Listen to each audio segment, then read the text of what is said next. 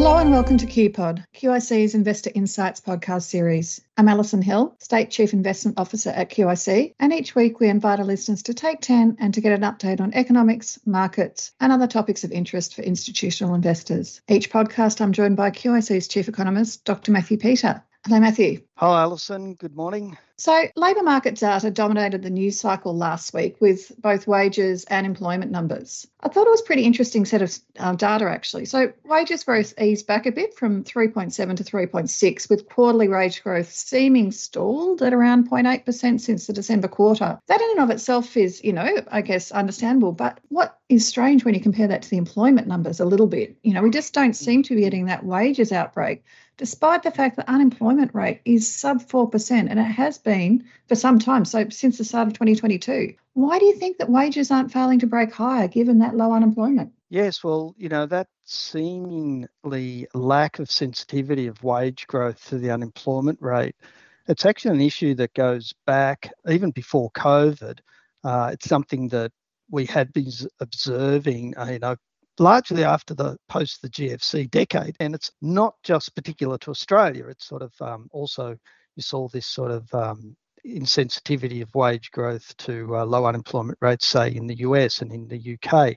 Now, some of the arguments that have been put forward have been, particularly post-COVID, there's been a strong reduction in union membership, for example, and the resulting decline in union wage bargaining power, for example, means that that's an argument for breaking down that sensitivity of low unemployment rate to wages. It's also post-COVID, there was a dominance of that so-called free market thinking, and governments implemented policies to, sort of liberalise or free up the labour market, and that also has been argued it tilted the power over wage bargains, towards the employers away from the employees. And then finally, globalisation thought to continue to suppress wage growth due to competition from low-cost imports from developing economies have, of course, had low labour costs. Now, what do I think about all of that? Well, I think the drop in import prices had contributed to the sort of low wage growth despite lowish unemployment rates. But at the moment, the era of that period is finished. I don't think it has got anything to do with import prices. In fact, quite the contrary at the moment. I think the answer is more straightforward than all of those sort of answers, Allison, and I think it's really got to do with the collapse in productivity. Now, we have productivity growth that is very weak at the moment. So the unit labour costs, or the cost to producers, their labour costs of producing one unit of output, so to speak, the unit labour cost, that's actually running at 8% at the moment, annual rate of 8%. Now, that's a very high rate of cost growth to us businesses to absorb. In fact, it's even with the elevated rate of inflation, it's 2 percentage points higher than inflation currently. So within that context of such elevated levels of unit labour costs, actually wage growth of around 3.5% where it currently sits, probably actually quite strong in my view. Yeah, I'd probably tend to agree with you. And it's certainly been something that the RBA has been monitoring closely. But just talking about wages growth, it's potential that the pressure on that might even reduce potentially even a little bit further. We've seen a fall in jobs growth, albeit small, but $15,000. So it's the worst jobs report we've had since, COVID. So it is probably what the RBA is wanting to see. But, and we've also seen unemployment partially as a result, ticked from 3.5 to 3.7. So heading in the right direction. But given that, are interest rates and inflation finally taking their toll on the labour market? Is that your view? Well, the monthly labour market figures, as we know, Allison, can be volatile. We also saw a negative employment read back in April early this year, and then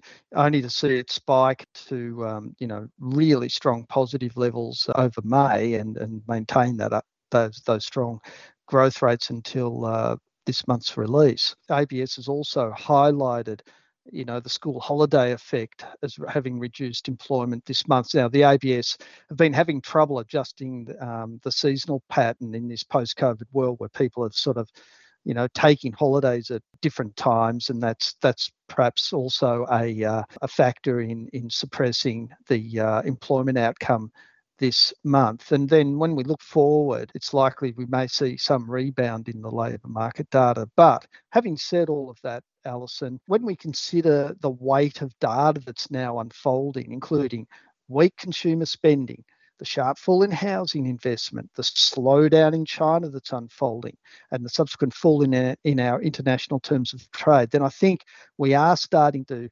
enter a period of weaker labour market performance on average heading into the rest of the year.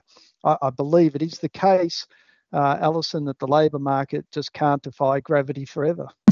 Indeed, no. You're listening to Allison Hill and QIC's Take 10 podcast, where I'm discussing markets and economics with Dr. Matthew Peter. Matthew, last week we also had the RBA minutes released, and there was some speculation from the RBA in those minutes that perhaps rates at the current setting was enough to get us back into that target band of 2 to 3% that the bank is trying to achieve. And I think from some of the comments you've just made now, with the weight of evidence that's starting to build, that perhaps maybe we're at the peak, as the kids like to say, are we there yet? But I think maybe even if we are there, which hearing what you've said might be your view, question perhaps just as importantly, how long will we be there for? Is it going to be higher for longer? That's certainly some of the rhetoric that we're starting to feel in the markets with the central bank commentary. Even the Fed have said something along those lines that, there's potential upside risks, so maybe rates stay higher for longer. Well, Alison, these wage and labour market data, along with the June quarter CPI data, which, if you remember, the CPI came out weaker than what was expected, and of course the sentiment expressed in the minutes that you just mentioned,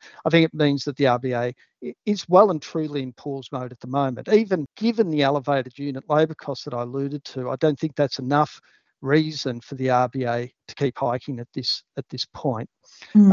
However, we will still be keeping an eye on inflation, and particularly inflation expectations in the market, to see that there's no loss of confidence that the RBA indeed can get inflation back within the 2-3% band, even in the face of elevated unit labour costs. And the other emerging issue that the RBA has to face, which is the falling dollar as the China economy continues to underperform and seemingly going back into recession.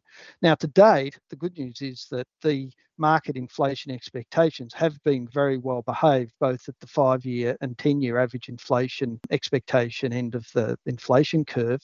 And those expectations are sitting at 2.5%, smack in the middle of the RBA range, meaning that the market is confident that the RBA will eventually get inflation under control, notwithstanding some of the challenges. So, Matthew, sounds like the RBA is going to be very data dependent, and it's a month-to-month scenario with still things at this part of the cycle quite sensitive to the up and the downside risks. But do you think that means potentially we'll be at this sort of level for a bit longer than the market is factoring in? That certainly is the pricing seems to be moving this way a little bit during the week with yields increasing. Yes, I think so. I mean, you've also got the developments overseas where the strength in the US economy is still putting pressure on the Fed potentially to raise rates, and the ECB is still raising rates. So, it's going to be difficult for the RBA to go into an easing cycle whilst, in the rest of the world, interest rates are still at elevated levels, in fact, potentially even rising. The sort of downward pressure that may place on the currency and the flow through of even weaker currency than we're currently experiencing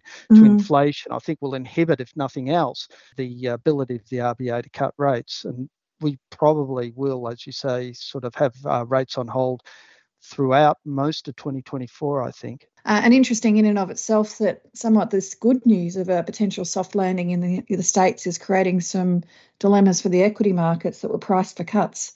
So as those discount rates are changing, we have seen a little bit of softness this week. So it's been an interesting series of developments. But as you say, very data dependent and plenty of stuff to keep us interested and engaged in the markets.